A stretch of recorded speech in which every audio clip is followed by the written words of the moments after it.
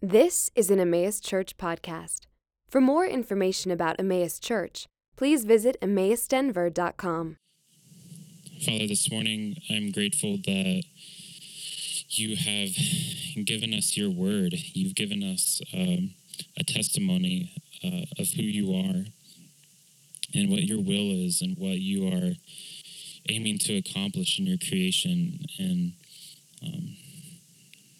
Jesus, I'm thankful for that, and I pray that we wouldn't take that reality for granted this morning as we open up your word to learn more of who you are and what our purpose is because of that. And so, Jesus, I just pray that you would open our hearts to receive your words. And open our minds to understand them, to gain wisdom from you and the things that you've revealed about yourself. So, Jesus, we love you. It's in your name we pray. Amen. So this morning, before we actually get started in the text, I want to start by reading a story from the Gospel of Luke. And it's in Luke chapter 7. I don't have it on the screen, but if you want to flip to it, you can. So Luke chapter 7. And starting in verse 36. Sorry, these words are tiny, and I'm not used to having this microphone in front of my face. All right. In Luke chapter 7, one of the Pharisees asked him to eat with him, and he went into the Pharisee's house and reclined at the table. This is talking about Jesus, by the way. And behold, a woman of the city who was a sinner, when she learned that he was reclining at the table in the Pharisee's house, brought an alabaster flask of ointment. And standing behind him at his feet, weeping, she began to wet his feet with her tears and wiped them with her hair of her head and kissed his feet and anointed them with the ointment.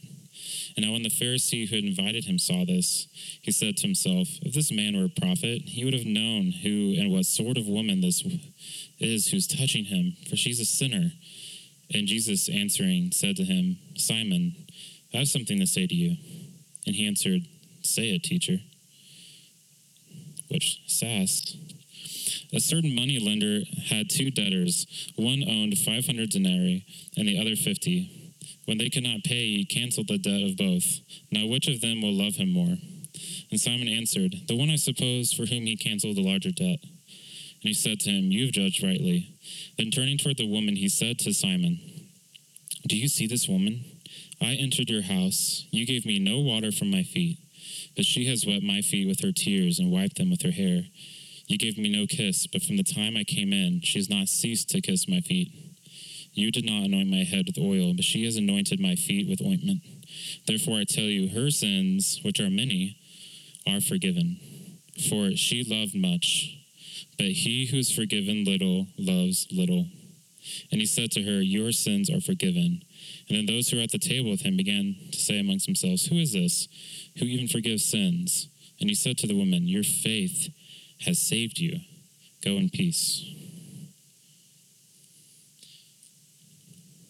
Let me read this one line again to get some context why I chose to start with this. Jesus said, but he who is forgiven little loves little. So this morning, it's interesting. So Aaron, if you weren't here last week, Aaron went through Psalm 32. And Psalm 32 is essentially really similar to Psalm 51, which is maybe a more famous psalm. But it's essentially David just describing and talking about the wonder of grace, the reality of forgiveness and the depth of that and the truth of that. And he's responding to that by saying, I want my people to know of this grace that I've received in the Lord, as David is repenting of his sin. And and doing kind of some preparing for this sermon, I learned that actually Psalm 32 and Psalm 33 in multiple original Hebrew manuscripts are actually one psalm, that they're not divided.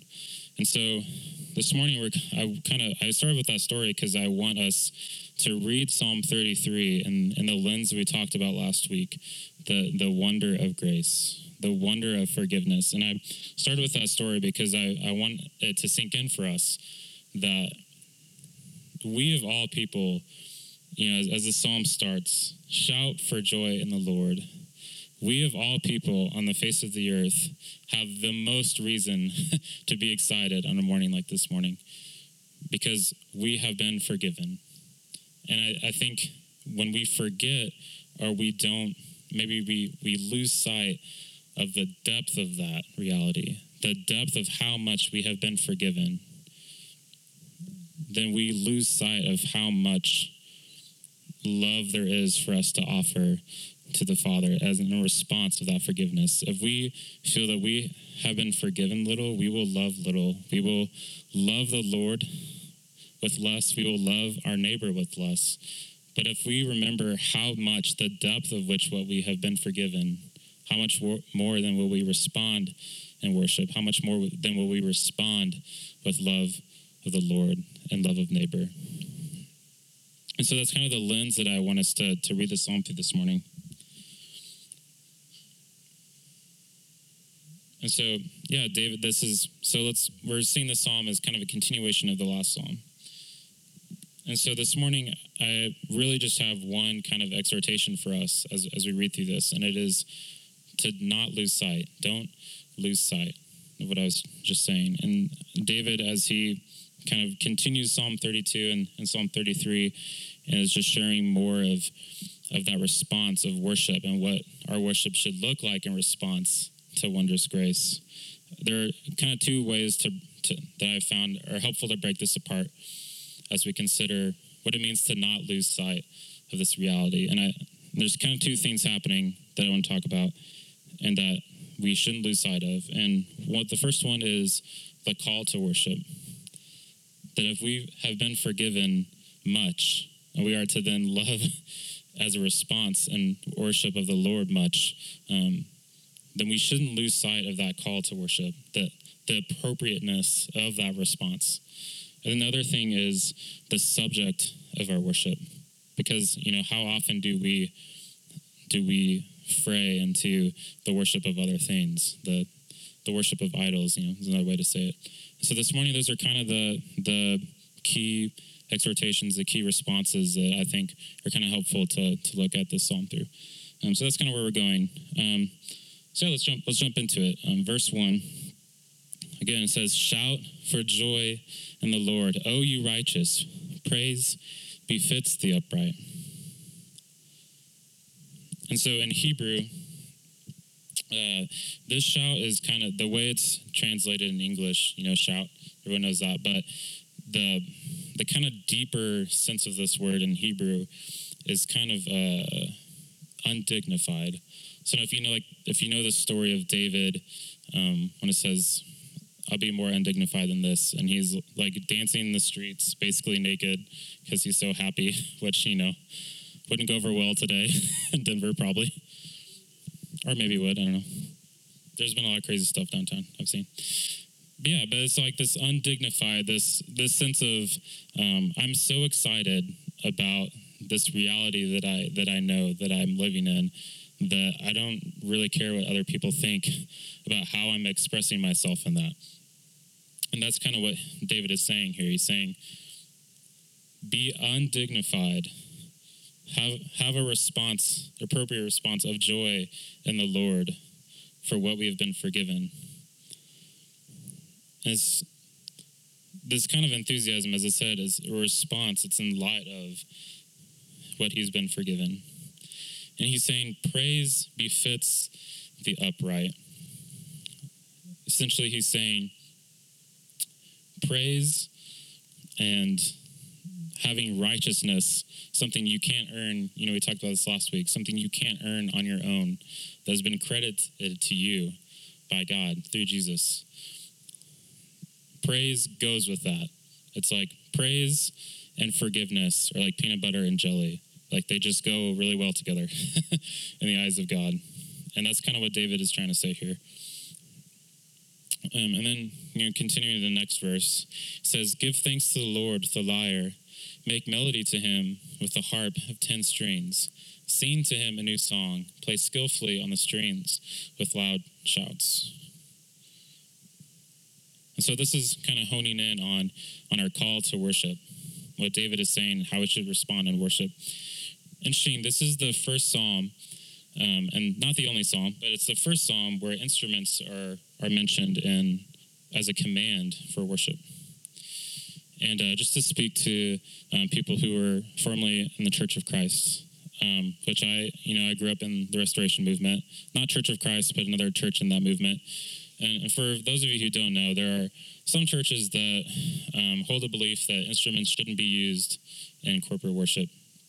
And I think part of the citing for that is, well, they're mentioned in the Old Testament, but when the worship for the church is described in the New Testament, there's not instruments mentioned, so we just shouldn't use them.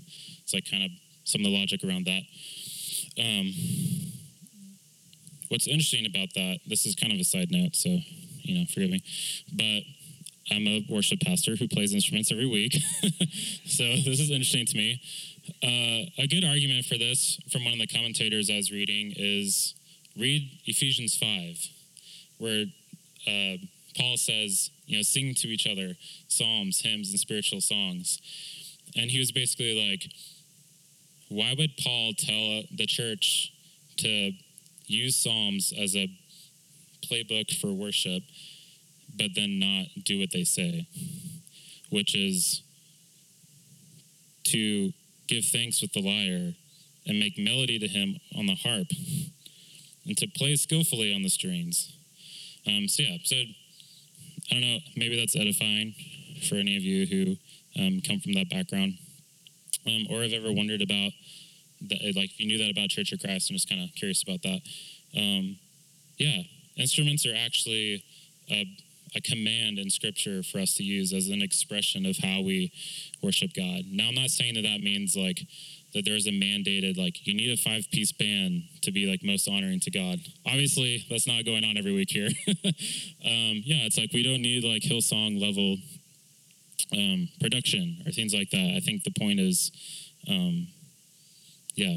if there are people who can play instruments and they want to edify the body in that and also offer that as an offering to God in their worship, like that is appropriate and even recommended according to Scripture in the psalm and other psalms.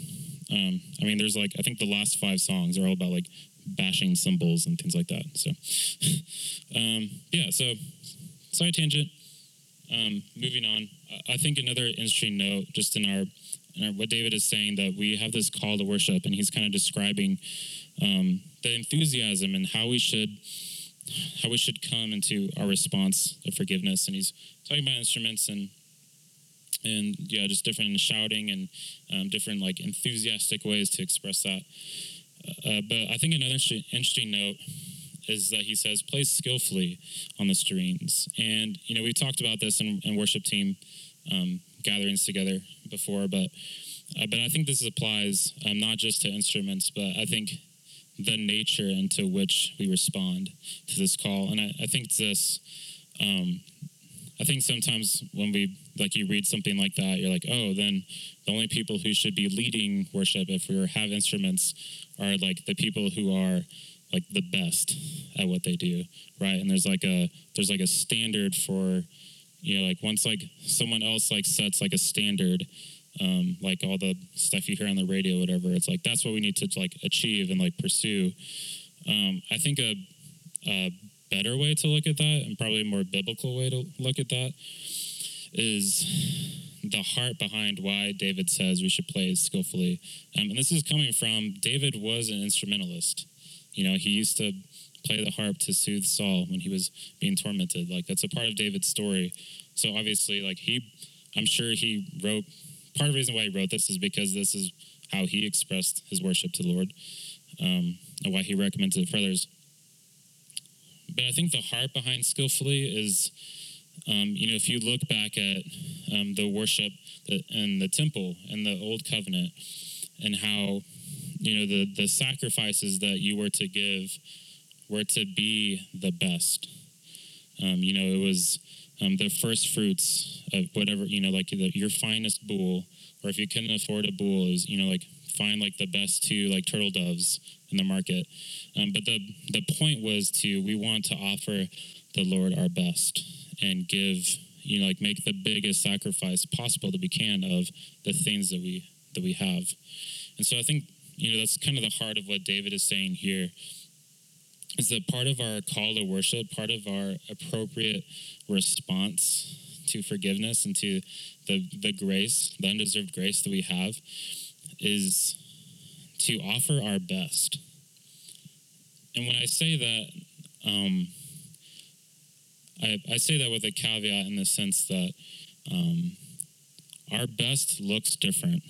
Our best looks different from person to person. Our best looks different week to week, honestly, depending on how your week went or the things you're facing or going through.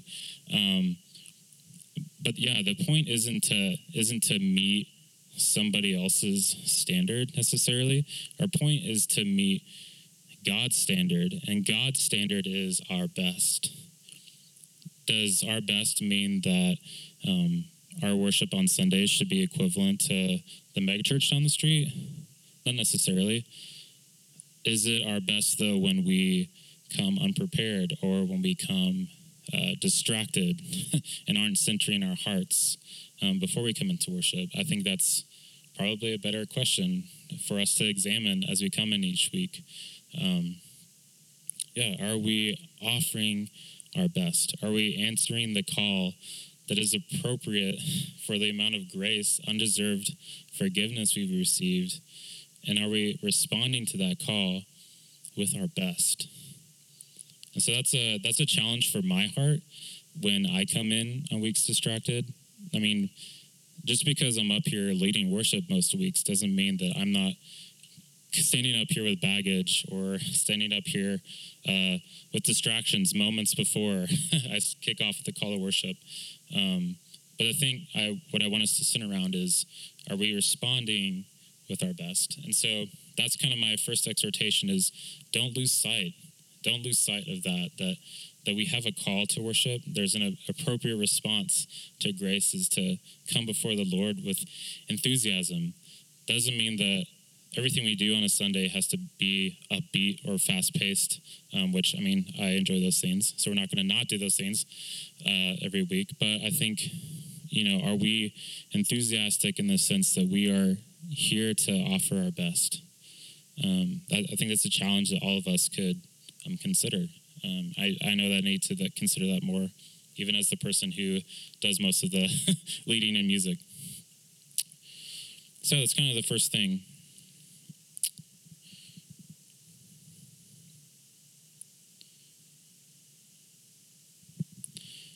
So the second thing I want to move on that we talked about, so that's the call to worship and not to lose sight of that. I think the other thing that David is kind of hitting at here is to not lose sight of the subject of our worship.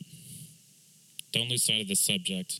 This is what he says, and look at verse 4. It says, "For the word of the Lord is upright, and all his work is done in faithfulness.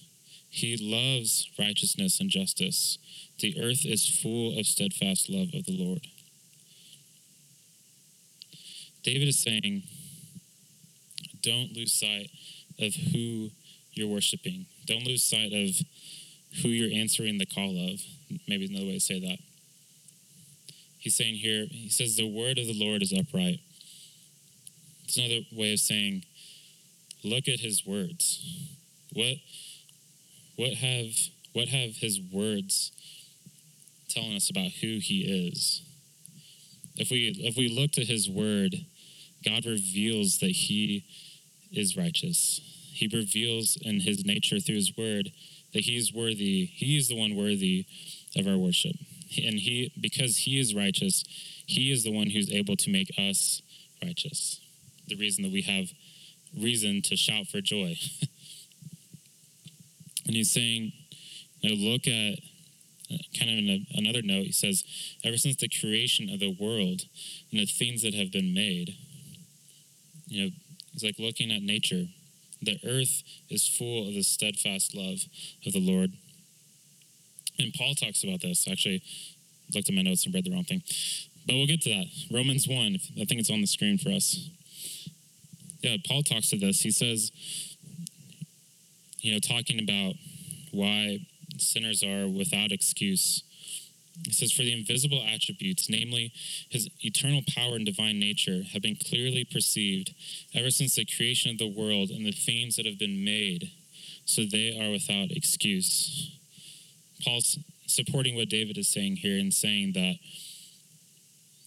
if you experience the creation to any degree, then you understand that there's something like outside of yourself that you can comprehend that is behind it. And I think even I would say, as someone who believes in God, the more that we learn and discover in science, because I think a lot of people who are opposed to our faith would say, it's like it's either faith or science, or like how much science like disproves religion. And to that I would say, I think the more that we understand in science, like the more we understand how impossibly complicated the created things are, that's just like, it doesn't make sense that they would be an accident for how much intention, like even just the human body alone, and just like the almost like limitless, like how does this even all come together and like make sense? Like pick any like biological form and you're like, wow, this is like, it's amazing. It fills you with wonder. And verses 6 through 9 kind of talk more to that and give kind of some more examples. But I think the point that David is trying to make here is don't lose sight of who you're called to worship, who is the one that has forgiven you, who has revealed himself in his word and has shown us even by his word. And as we look back in what he's done, for David's context, that was, thinking back Abraham, for our context too, but like the promise in Abraham and Jacob and Isaac and the Exodus, God saving his people from Egypt and all these wonderful things, even God bringing David into kingship, fulfilling his promise to give Israel a king. All these things, look back at his word. God is worthy of our worship, of that alone. But if that's not enough, look at creation. How marvelous are the created things, and so how much more great is the one who created them. And I think that's what David is saying, don't lose sight of that God. Don't lose sight of him as your subject for worship, the one who has forgiven you. And in verse 10, kind of skipping down a little bit, he even gives us a reminder of the power of God, the goodness of God. He says in verse 10, the Lord brings the counsel of the nations to nothing. He frustrates the plans of the peoples. The counsel of the Lord stands forever, the plans of his heart to all generations. Blessed is the nation whose God is the Lord, the people whom he has chosen as his heritage. I think we could read this as, David in the original context, David talking about, God's covenant with Israel. But I think as we look at this, as our series says, Christ in the Psalms, we're looking at this in the lens of Christ. I think we could read it as God's unwavering commitment to those in the kingdom. God's unwavering commitment to the people that he has chosen to be his people. And I think he's speaking to, the counsel of the nations, the plans of the peoples, and in a way he's saying there are always going to be external forces that are going to try to pull you away from me. Thinking, just one generation after David and his son Solomon kind of screws up big time by like marrying like hundreds of women, which that alone is a bad decision, but but most of them are women from other nations who have other gods, and it essentially attains the worship of Israel because of all these other religions and nations having influence in the kingdom of Israel. And so I think a way to look at this is there's always going to be other things pulling at our hearts, pulling us away from the Lord and from his worship. And what David is trying to remind his people of is that if you compare those things to the Lord, they amount to nothing. If who we're talking about is Yahweh, is the Lord of creation, the nations, how does the counsel of the nations hold up to the wisdom of God? And he's saying, blessed are those who are in God, the people that he's chosen as his heritage, the people that he's chosen to work in and through. I think that's another thing that we should not lose sight of. That God is committed to you. Aaron talked about this last week. The steadfast love of the Lord. The word hesed. It's this idea of this like unbreakable commitment. Commitment that we don't understand because we're not really committed to anything that way. But it is the kind of commitment that God has for you. His heritage, his chosen people. Don't lose sight of that. I'll say this along with David, that there's nothing else that's vying for our attention, that's vying for our affections, our worship, our commitment, that could ever afford us what we have in Jesus. No, ideal family life or career or hobby or activity or thing that we long for is going to satisfy us the way that God satisfies us. I know that's a lot easier said than done, but I don't want us to forget that. I don't want us to lose sight of that. That God and God alone is one worthy of our worship. I think another interesting note in verse 18 says, behold, the eye of the Lord is on those who fear him, on those who hope in his steadfast love, that he may deliver their soul from death and keep them alive in famine. And the eye of the Lord is just, kind of a Bible-y way of saying his watchfulness. And I kind of like to think of it as like, for me as a parent, the way that I am like aware or paying attention when I'm in the same room with my child, or not always, because sometimes I'm on my phone, when I'm in a new place or like the playground where there's more possible imminent danger. It's probably a better way to say that. There's this like watchfulness, this concern for the well-being of my child. And that's kind of this idea of the Lord's eye being upon us, that if you are in him, for us through the lens of Christ, if you are in Christ, if you're united to him, he's watchful of you. His eye is on you. His affection is on you, and he's concerned with where you're going and where you're ending up. And I think in this context, he's concerned, he's invested in where your worship is going. Is it going to him? Are you answering his call to worship, to put your satisfaction and your hope and all these things in him? Or are we going to lesser things? He's watchful of that. He's concerned for your heart.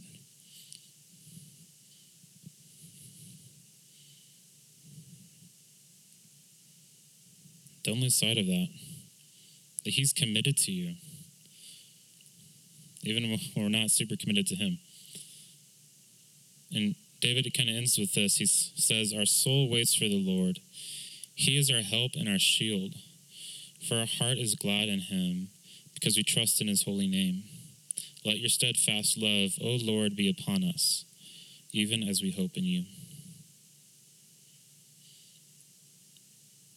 And I think he's kind of ending this note of the subject of our worship with kind of another call, and it's this call to have confidence in our worship, to have confidence in the one who we worship. And I think there's a sense that I feel like I found to be true, that the more that you come prepared and come to worship with genuineness, come to worship with a genuine heart,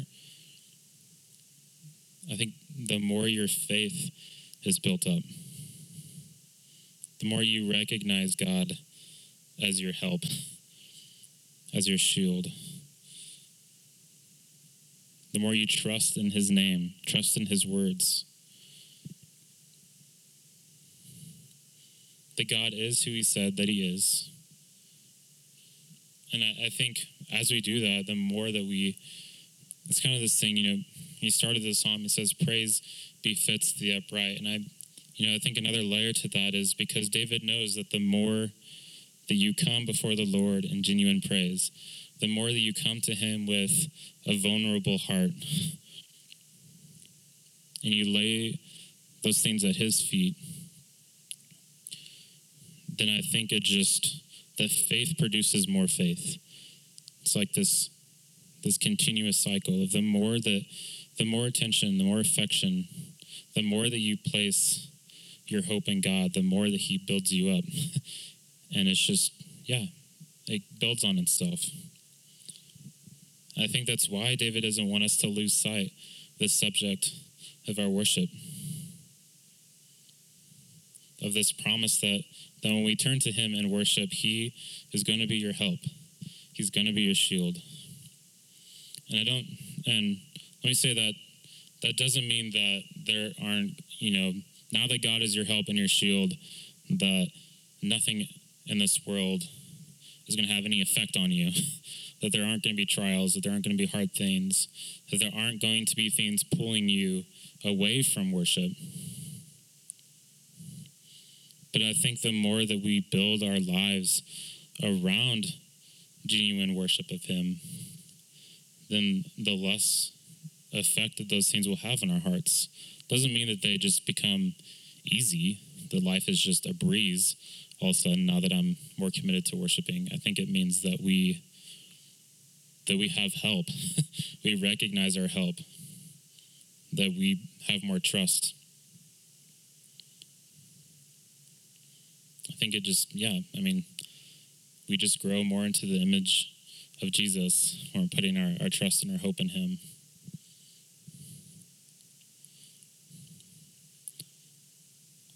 So don't lose sight of that.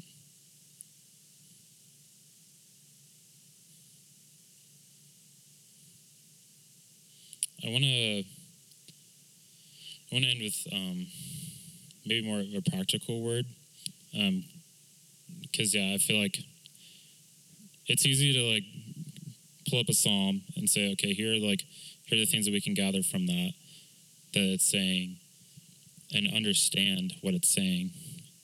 And I can tell you to have more genuine worship, and you can say, yes, I want that, but also how?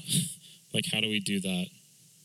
If this is what the word is saying, how do we respond? How does it actually, we say at Emmaus that our mission is to bring good to others as we're formed by God together. So, it would seem odd to preach a sermon and then not talk about, but how is this actually forming us? How does Psalm 33 form us more by God together as a community?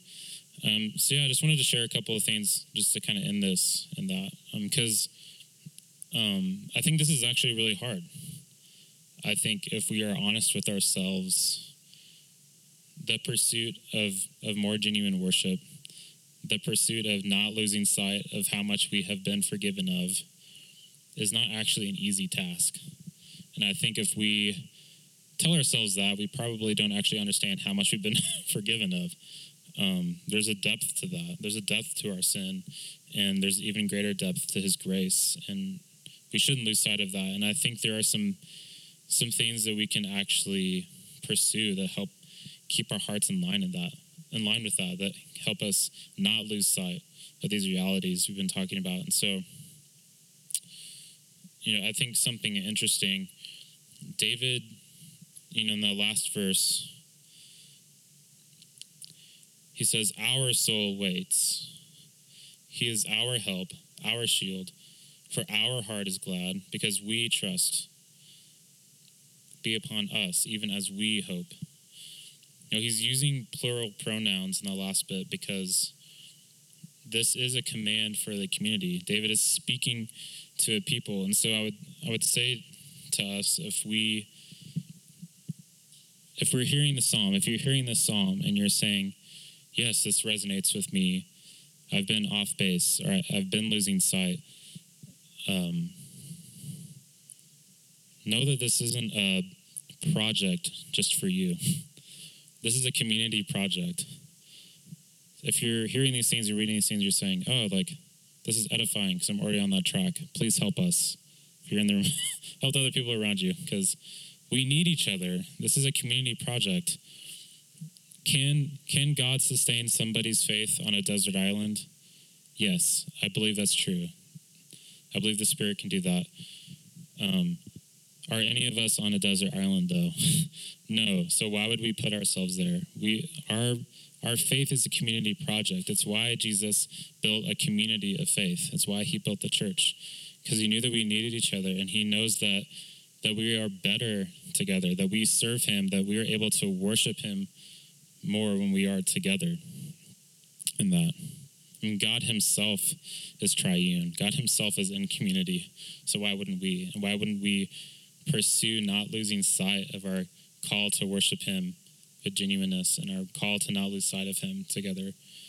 And so I think it's kind of the first practical thing is wherever you're at and your response to forgiveness or any of those things, I think if you're struggling to engage in worship, maybe just you're in a season where showing up is just difficult, and or you're just not jiving with the vibe up here some weeks, talk to somebody about that. Don't hold that in. I can't change a whole lot about how I lead worship. Sorry, you're stuck with me and my preaching. Sorry about that too. But that doesn't mean that we can't talk to each other and receive edification in the community. I think that's appropriate. Or just, tell me to my face that my song selections suck and I'll try to do better songs. I don't know. But yeah, be open, be vulnerable with each other and where you're at when it comes to how you're engaging, even on Sundays or in your own time in worship. But I think when we struggle with that, or we're struggling with doubt, or we're just struggling with other people in the community, or I'll say it, if you feel like it's not a big deal to miss time with the community on Sundays or other things on a consistent basis, if we are struggling with these kinds of things and our instinct is to pull away from the community instead of pushing in, I think that's the absolute worst thing you could do. That's the worst way to respond to those things, because our enemy loves for us to be in isolation.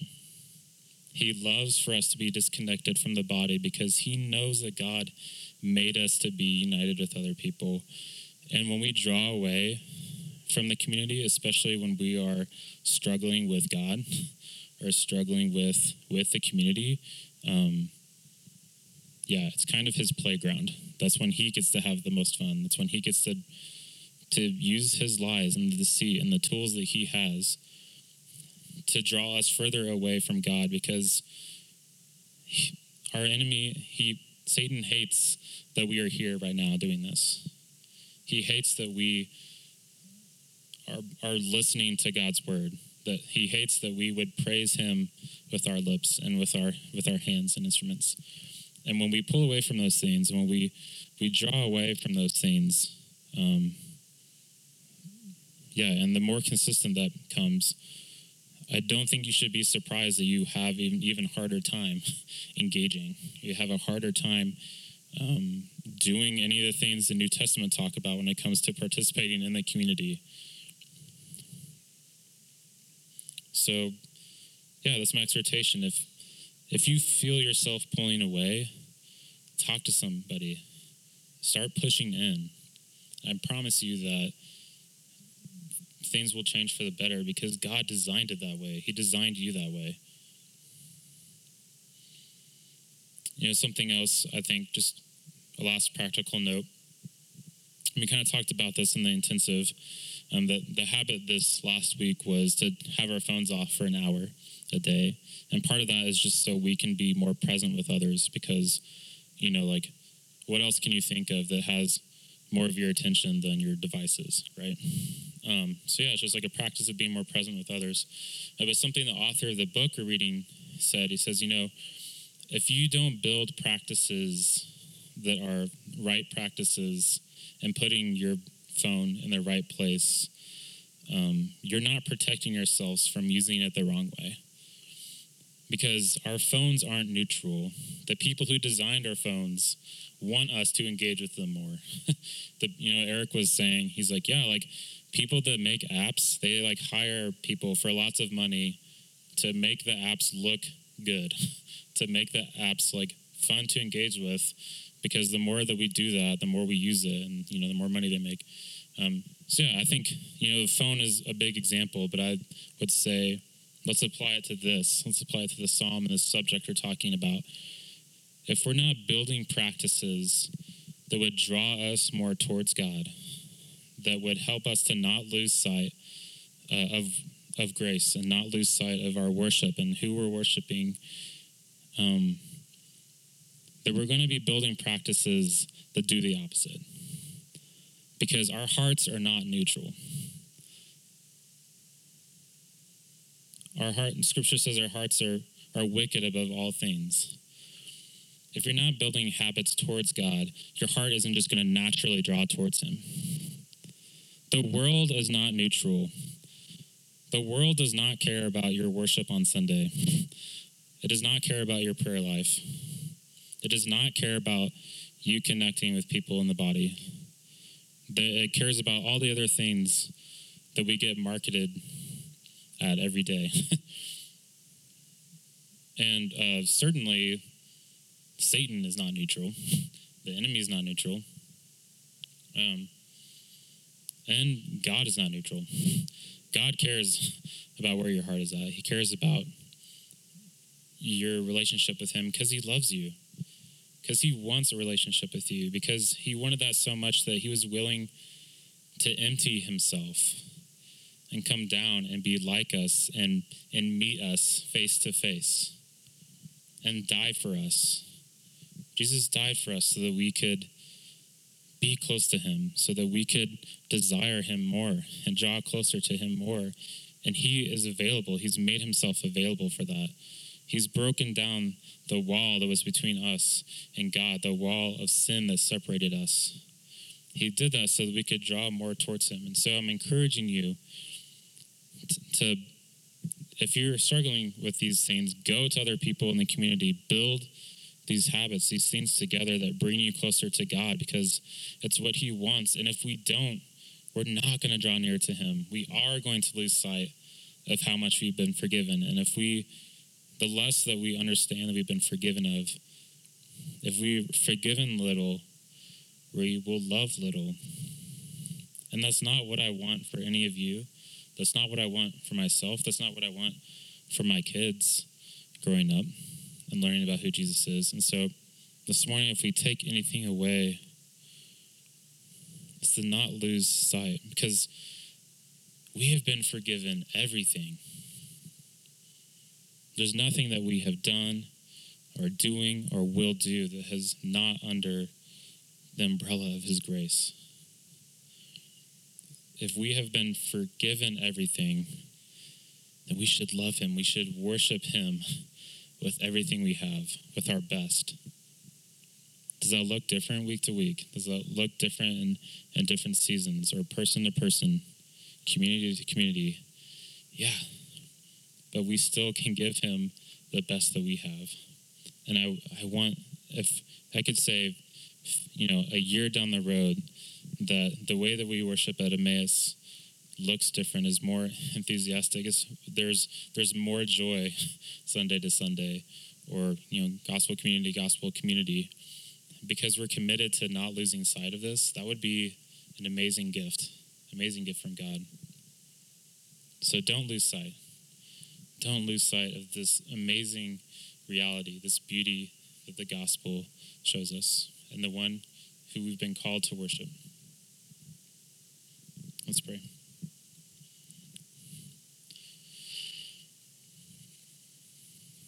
Jesus, we're thankful that your grace abounds. Jesus, I'm grateful that when I'm lukewarm, or shoot, even when I'm cold, you are passionate. You are zealous for me. You're zealous for your people. You are so intentional, and you're so present, and you only want good for us. You only want good for Emmaus and for your church.